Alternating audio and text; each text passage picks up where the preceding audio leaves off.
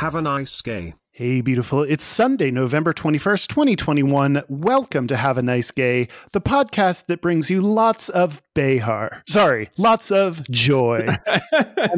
I'll get here with my friend Mike Johnson. Hey, Mike. Hey, how's it going? Good. How are you? Good. That really tickled me more than it probably should have. Episode over. No, what do you got for us? We are doing an episode of Reading is Fundamentally Gay, and it actually came to us from a listener email. So I'll just read the email first. It says, "Hey, gay friends, I'm a new-ish listener and love the show. It's a great addition to my day and thought you might want to hear about a recently published book by a queer, non-binary colleague of mine." Ooh, we do. The answer is yes.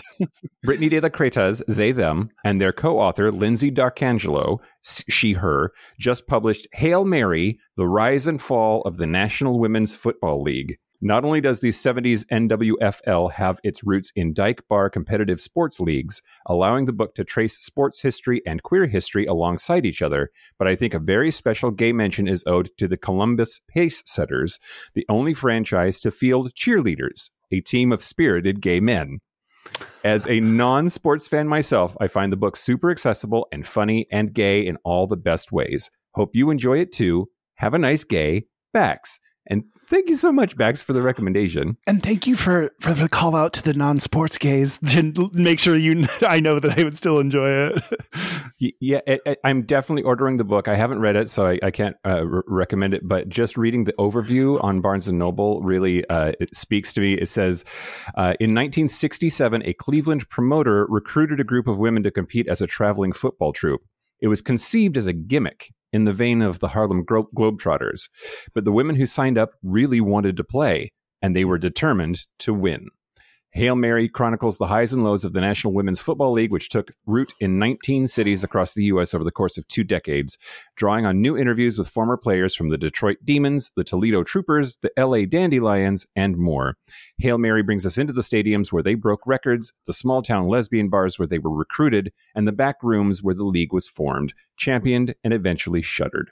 In an era of vibrant second-wave feminism and Title IX activism, the athletes of the National Women's Football League were boisterous pioneers on and off the field. You'll be rooting for them from start to finish. That's Hail Mary, The Rise and Fall of the National Women's Football League by Brittany De La Cretas and Lindsay D'Arcangelo. We'll post it on our socials as well. That's awesome. We're going to need a bookshelf. I was going to say little bookshelf, but eventually we're going to need a pretty big bookshelf, I think, for all this queer literature. Yeah. Starting a library. Starting the library. Well, that's all. Thank you so much for the email. We really appreciate it. And the book recommendation. That is all for Reading is Fundamentally Gay. Join us tomorrow for, Hey, did you know this song is awesome? Hey, did you know this song is awesome? Hey. If you want to follow us on social media, we're particularly active on Twitter. So check that out at Have a Nice Gay Pod. Send over your book recommendations for Reading is Fundamentally Gay to haveanicegaypod@gmail.com. And our website is haveanicegay.com. Until tomorrow, have a nice gay, Mike. Have a nice gay, Kyle.